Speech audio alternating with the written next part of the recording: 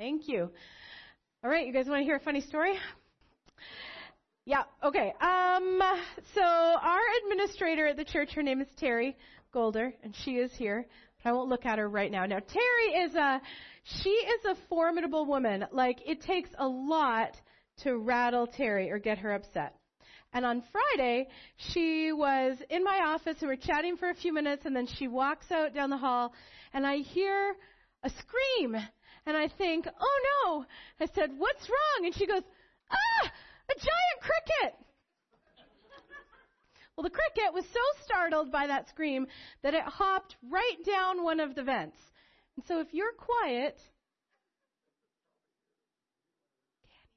can you hear it? Yeah, because what happens when a cricket hops into the vents in a church is it gets amplified through the entire building.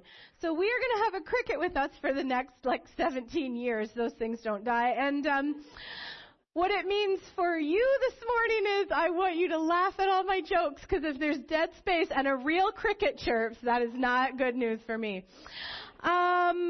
Okay, my name is Dana, and I'm really happy to have you here with us. And we're right in the middle of a series called Family Matters, where we've been exploring how important family is. So I want to start off today by letting you see some of my family.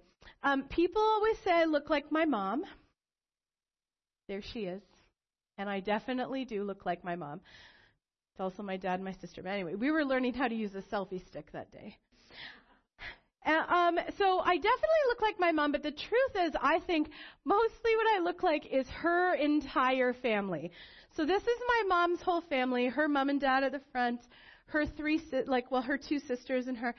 And we just all look the same, right? Like the same face shape, the same eyes, anyway. That's what I look like. Now, my last name is Sproul, which I got from my dad, but I also got from my mom, because her family was Sproul too. Both my parents, yep, that's right, they grew up in a very small town. Yeah, okay, but a small town had 3 separate Sproul families. There's, as far as we can tell, no relation, but anyway, so what would happen for me is I would go on holidays to these grandparents, Faye and Leon, and we would be walking down the street and their friends would stop us and they would go, "Oh, Faye, she is a Sproul." And my grandma would sort of chuckle and she'd say, "Well, I guess that's the only option," right? And they'd say, "No, but she's this Sproul." Like this family. It was really important to them I looked like her. So that's my family. Last week, Tom talked about how Jesus is demonstrating in his own life that God's family, our spiritual family, needs to be our first family. And that doesn't negate or exclude our human family. In fact, sometimes it gives us brand new ways to engage with them and serve them. But it does mean that we're responsible for God's family values and priorities first. Well, this week, get excited, because this week we're talking about family baggage. That's right. I always get the good stuff. Kevin Lehman, in his excellent book, Sheet Music, Uncovering the Secrets of Sexual Intimacy in Marriage, which, if you want to borrow, you can pick up in the office of your single, unmarried pastor. He writes this: "Your marriage bed is one of the most crowded places on the face of the earth. It is teeming with people, some of whom you've never met, but they're all there. Don't look behind that pillow, but be aware that your parents are lurking right underneath it. And if you think that's bad, you better also get used to your in-laws who are hiding under your spouse's pillow. Oh, and down there at the foot of your bed, that's your and your spouse's siblings. You come..." That was a great laugh back there, Carrie. "You come into marriage with more baggage than you know. This baggage has formed into what I call your rule book, unconscious but very influential beliefs that you hold about how things should be done. A person's rule book governs everything about his or her life. Few of us even know we have a rule book, but we all get furious when a rule from our rule book is broken. A husband will ultimately pay for the mistakes of his father-in-law, just as a wife will pay dearly for the mistakes of her mother-in-law. You are not getting married to a person without a past. You're going to bed with a person who's been indelibly imprinted by his order of birth, her parents' style of child rearing, and his or her early childhood experiences. Welcome to church. What's your baggage? I want to start us off with a few definitions. Most of us here are part of at least 3 distinct family units. Your family of origin is the family that you land in involuntarily. Most often you were born into it. You might have been adopted into it. Sometimes there's situations where whole groups of children are raised by groups of adults in institutions. But whatever it is, your family of origin is that unit that provides for you, cares for you, it forms you when you're a child. It's your parents and your siblings, your grandparents, your aunts and your uncles. And then lots of us have a family of procreation. That's the family you create as adults when you marry and have or adopt children of your own. I'm using pictures of The Simpsons because I thought that they would be familiar to all of us. This is Bart when he grows up, and I think Mary's Milhouse's sister. She looks like her family, too. Okay, the family of procreation can take lots of different forms, right? There's single-parent families, there's foster and adoptive families, there's blended families, there's two-parent families. What makes it a family of procreation is that you, as the adult, are the creator of it. You took initiative to make that family somehow. And then lots of us also have a spiritual family, which is the family that you are grafted or adopted into when you become a Christian. That family is headed or created by God, and it includes all other believers. And today, we are mostly going to talk about your family of origin because those are the people that gave you all your baggage. You have zero control over your family of origin. None of us do. But that family does more to shape us, to shape how we think about ourselves, how we communicate, how we interact with the world, how we perceive things, than anything else. They influence everything about us, the good and the bad, and we're completely unaware that we've even been shaped because it happens when we're so small. The family of origin is our whole world when we're children, right? During the most influential time of our lives. And so whatever goes on in that world, we think that's the whole world. That's what there is. Whatever is normal in that family, we think that's normal. That's common sense. Which actually, now that we're all grown-ups, helps explain why our common sense doesn't very often seem to be common to too many other people, does it?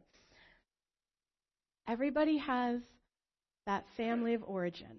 My family, the Sproul family, has a story, just like every family does.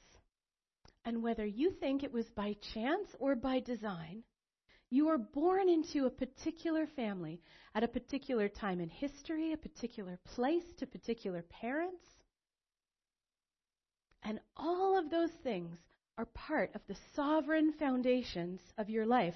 That means the things that God, in His wisdom, put in place to shape you when you were small. Character or personality traits that you inherited from your parents. Experiences, whether they were good or bad, that built courage and resilience or tenderness in you. Prayers or blessings that were spoken over you when you were conceived and when you were born.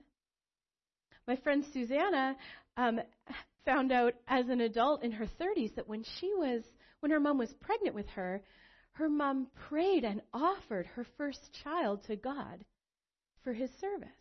Well, Susanna had never known that, and then she spent her entire life in service to God. She still works in a missionary capacity. I happen to have been like kind of an intuitive child, which meant that I was often blurting out random pieces of information that seemed to come from nowhere. And so one time I was about 8 years old and I came home from school and I said, Mom, I think there's a little girl on my bus who's being sexually abused. And my mom, when she was telling me the story, she says, I don't even know where you learned that word. I don't think you knew what that term meant. But in his wisdom, God put me in the care of a mother who knew tons about kids, like really knew how to trust and respect kids. And so to her credit, she didn't say, don't say things like that, don't talk about that. She went to the school. And that little girl ended up getting help. And I just think having a parent who could deal with a child like that, right, who would believe them and help them learn how to use their intuition, that was part of God's sovereign foundation in my life. Some of us were lucky enough to be born into families where our parents were deeply committed believers, and our faith was shaped even as children. In fact, we read about that kind of sovereign foundation in 2 Timothy, where an older Christian named Paul is writing to a younger man who he's been mentoring named Timothy, and he says, I am reminded of your sincere faith, which first lived in your grandmother Eunice, and then in your mother Lois, and now, I am sure, lives in you. Timothy received from his family of origin this heritage of sincere faith. I received this belief that my instincts were trustworthy. My friend Susanna received this commission into ministry before she was even born. What were your sovereign foundations? What did God put in your early life as gifts that helped you become who you are? It might be a person or a word that was spoken over you. It might be the carefully chosen meaning of your name. Even a difficult experience that helped give you the compassion that you need for the work you're doing now. It's good for us to consider that, to consider how we were shaped and gifted and guided by God's work in our very early days and by the families we were born into. It is also important for us to consider the things we might be carrying from our families that aren't quite as helpful. Sometimes we've experienced in our families of origin infidelity or addiction or abuse or neglect or abandonment. And those create massive trauma for children. And we learn there how to handle conflict and anger and grief and betrayal and anything like that. And sometimes we don't learn good patterns. And that's our baggage. That's the rule book that we talked about before. Every single family has a set of rules that have developed over time, and everyone in the family follows them unconsciously. Like, do you know the story about the woman who's teaching her young daughter how to make a roast? And so she takes the meat out of the fridge and she seasons it and she cuts about half an inch off either end and she puts it in the roast pan. And her daughter says, why do you have to cut off the ends like that? And the mother realizes she doesn't know. That's how her mother taught her. She's always done it that way. So she phones her mom. Why do you have to cut the ends off? Her mother says, geez, I don't know. That's how Grandma did it. So the woman gets on the phone and calls her grandmother because she really wants to know the secret. And her grandma starts laughing. She says, oh, dear, I just cut the ends off because the roast was too big for my pan. Every family has rules like that they follow without even thinking, without questioning.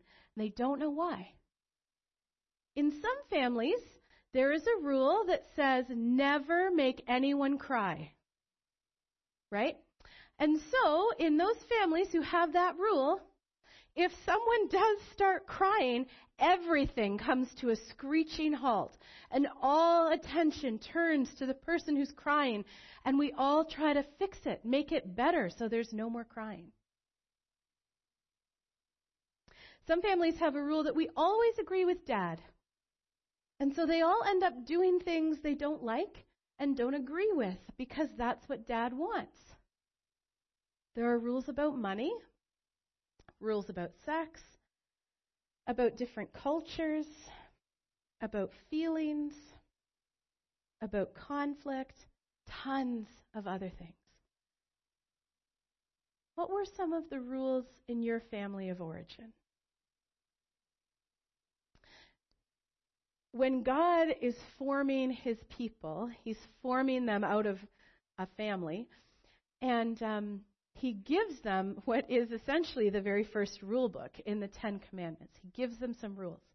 And as part of that, he says this: I am a jealous God, punishing the children for the sins of their father to the third and fourth generation of those who hate me, but showing love to 1,000 generations of those who love me and keep my commandments.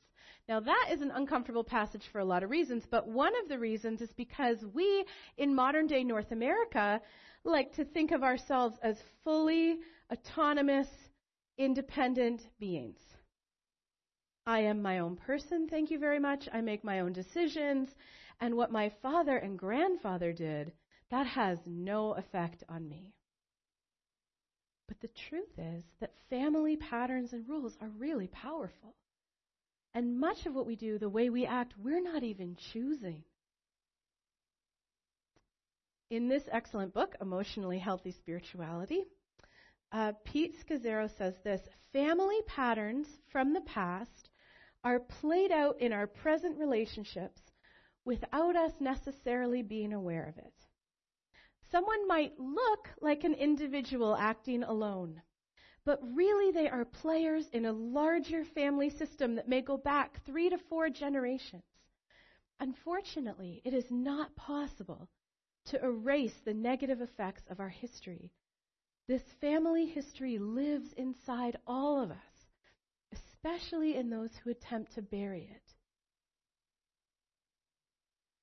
Every single person is following rules that they learned from their family of origin. And here's the thing, I think this is really important. Most of the rules you're following, they preserved you when you were little, when you lived in your family of origin. They worked.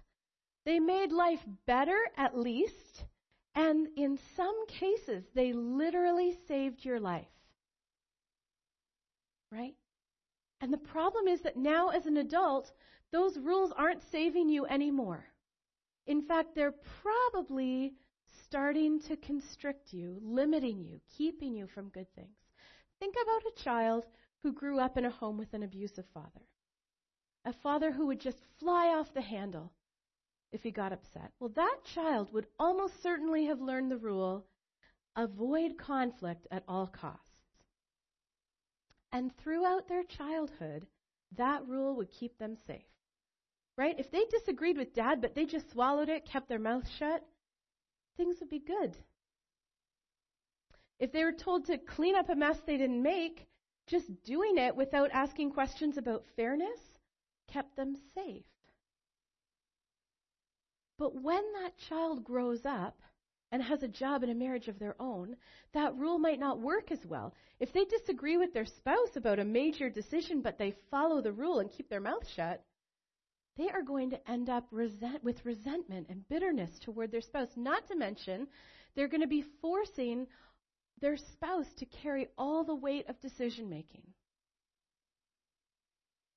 If their boss blames them for a mess at work that was not their fault, and they quietly take the blame, their reputation could be tarnished. They could end up being passed over for advancement. And so something that used to preserve their life begins instead to restrict it. We get our baggage from our family of origin, but we carry that baggage with us into our family of procreation. And you know that, of course, right? Because how often have you found yourself yelling at your kids the exact same way that your parents yelled at you? Right? Or wishing that your wife would just be more like your mother. I know, nobody likes that. Those are the rules. rearing their ugly heads. And I want you to know something. That happens when you're single, too. You don't have to be married to find the rules eating away at your life. So one of the rules in my family of origin, and it definitely still is. The rule is, you are lazy if you sleep in, right? And so my entire life, even as a teenager, 6:30 in the morning, my dad would be snapping up that blind. It was his favorite thing in the summer when the blind snapped up, the light burst in, and his children cowered under their covers. And then within a half hour, you could hear him pacing the hall, saying things like, jokingly, he wasn't mean-spirited, but, "Oh, man, why is everybody still asleep? Are you guys still in bed? You're not even awake yet?" He still likes to do that. Now, that doesn't seem like it would be a big deal, does it? But I am a night person. For sure. Even now, I'd rather be writing and working at night than in the morning. And my parents knew that about me. They could tell in high school, and they didn't force me to change. But this idea runs so deep in me that really, if you sleep in, you're lazy. Right? So a couple of years ago, I was at the cottage with my friend and her parents, and I got up and dressed and ready to go at about 9 because, if I'm really being honest, I didn't want her parents to think I was lazy. Right? She already knew. I didn't want her parents to think that.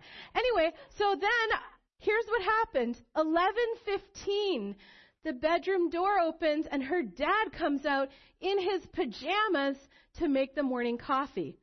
He slept until 11:15. A grown man. I never saw that before.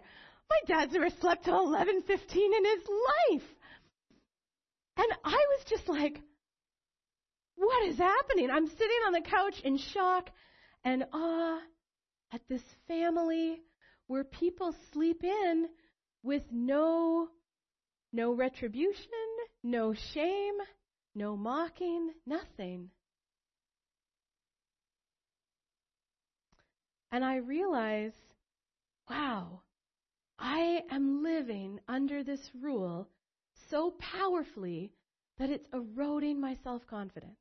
I haven't lived in my parents' house in 18 years.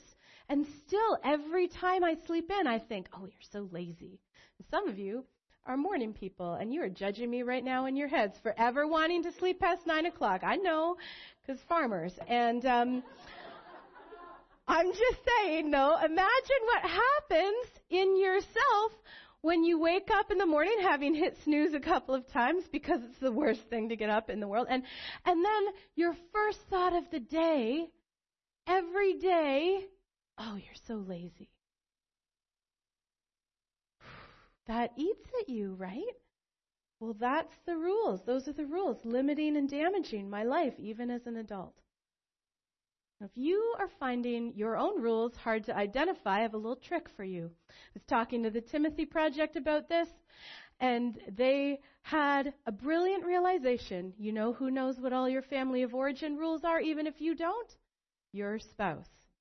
And they know them because when you walk into a family where everybody knows and plays by the same rules except you figure them out real fast because you're breaking every single one.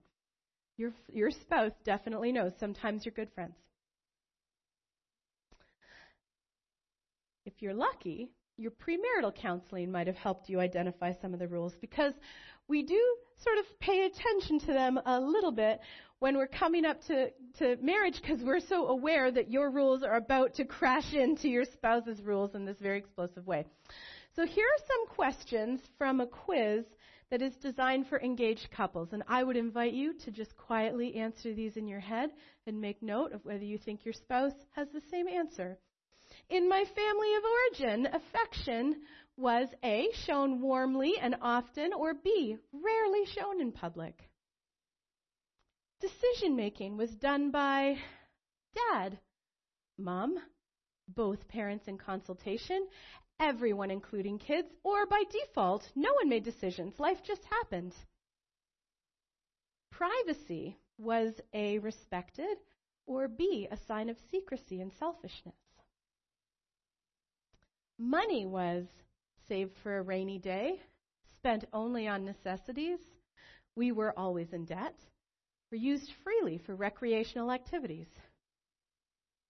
All right. Are your answers the same as your spouse's? Maybe, maybe not. But it's easy to imagine what happens if your rules are not the same as your partner's, isn't it?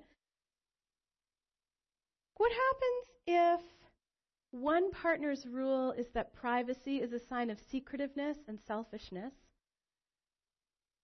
and then their spouse won't tell them the password for their phone? Right? Suspicion, jealousy, resentment, accusation, that gets dangerous really fast. We carry those rules with us into our family of procreation. We also bring them into our spiritual family, right? We brought them here this morning. Isn't that nice? Thank you for bringing your rules. Even though we think that Christians are supposed to be healed and restored and made totally new, and we are, the rules still jump up and bite us here too. Let's take the affection one. This is my favorite one. I won't say us, I'll say you. Some of you grew up in a home where the rule was you should always hug your friends immediately when you see them. Okay. Others have a rule that says you don't show affection in public. And those rules crash into each other right at that door at the entrance to the sanctuary every Sunday morning, don't they? And that's fine. That's totally fine. That's a small example. I love when you hug me. I'm learning new rules. But they're not always like that. We have rules like real Christians never doubt God. And that rule forces our hand in this family. Because following that rule means we have to put on a good face and say the right words. Essentially, though we don't label it this way, lying about any doubts that we have. Right? And sometimes our rules about what roles are for men and what roles are for women end up shaping who can serve where in our churches. Without even thinking of it, or planning it, we end up never asking men to serve in the nursery and never asking women to serve on the property committee. Sometimes we end up never having women preachers. I feel fairly confident using that example here. Or we don't have any women worship leaders. Sometimes that's deliberate, it's a theological position, but sometimes it's more like cutting the ends off a roast. Right? We just did it by default. We don't have any women who are gifted that way. Which might be true, but here's the problem. The end result is that all of the children who are growing up in that church, that is the only thing they see. They think that's the way it's supposed to be, because that's the way it is. And so young women don't go to seminary because they're unconsciously following a rule.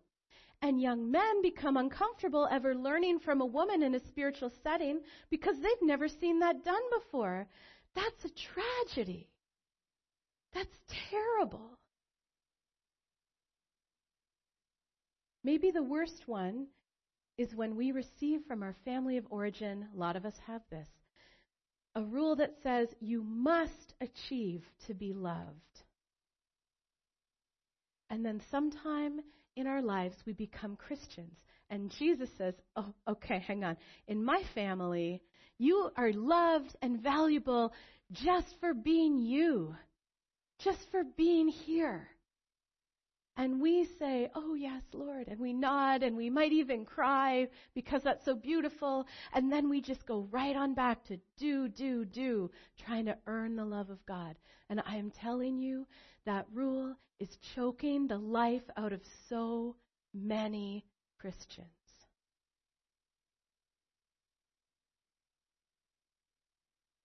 Here's another quote from Emotionally Healthy Spirituality. God's desire for us to leave our families of origin is similar to the desire he had for the Israelites to leave Egypt. Although The Israelites did physically leave the land of Egypt. A great deal of Egyptian culture and thinking remained in them. And in the same way, we may choose to become Christ followers, but in reality, we continue, often unconsciously, to follow the commands and rules we internalized in our families of origin. The great problem, of course, is when our family's invisible rules are contrary to Christ's, and when the family rules are so deeply embedded in our DNA that we cannot even discern the difference, the results can be tragic. Now, we are not stuck forever, right? It's not hopeless. The work of discipleship is the work of learning to live a new way, to live according to Christ's rules. And we can absolutely 100% do that. In fact, that is going to be next week's sermon, so same time, same place. But for today, the thing I want to leave you with is this. Until you can identify the rules you're living by, you won't be able to choose anything else. It's just not possible. You won't be able to release them or break their hold on you until you can see them for what they are. And so our work this week is to start to see the rules we're living by. And here's some application for you. If you liked the engagement quiz and you'd like to see the rest of those questions, it's called the Family of Origin Exercise at foryourmarriage.org. And they actually have some really good writing there about the family of origin and how to understand that. This one requires a little bit of homework, but if this feels like an appropriate topic for you, you might want to try creating what's called a genogram. A genogram is like a bit of an expanded family tree where you use symbols and colors and words to help identify relational patterns in your family of origin over the generations. I can tell you some more about that. If you Google the word genogram, excellent instructions come up, which I checked because I want to make sure. But it lets you see if things like warmth in a marriage or broken relationships between fathers and sons, if those came up repeatedly in your family. I was really surprised by what I found 2 and 3 and 4 generations back when I did mine. If you don't want to do any of the research, that is totally fine. You can also do this. Just ask yourself repeatedly this week, what rules am I following unconsciously right now? Right? What is driving my behavior? What's forcing my hand? You are going to be surprised what just a little bit of attention will reveal. And then finally, I can't recommend this book highly enough. Lots of you are already reading it. Emotionally Healthy Spirituality by Peter Scazzero. You can order that from Amazon, find it anywhere. That's a great book. We can help you order it here if you want. I've been really fortunate to do lots of work over the years on my family of origin. But still, every time I read a new book or a new article, I find a new rule. Or I find an old rule that I thought I quit, and it turns out I picked that bag up again. I'm living by it, and I didn't even mean to. And so as you do some digging and some reflecting this week, my prayer for you is that you will be courageous to name the baggage that you're carrying. And that as you recognize it and hold it up so that Jesus can evaluate it with you, you'll be able more and more to surrender your rules to Him.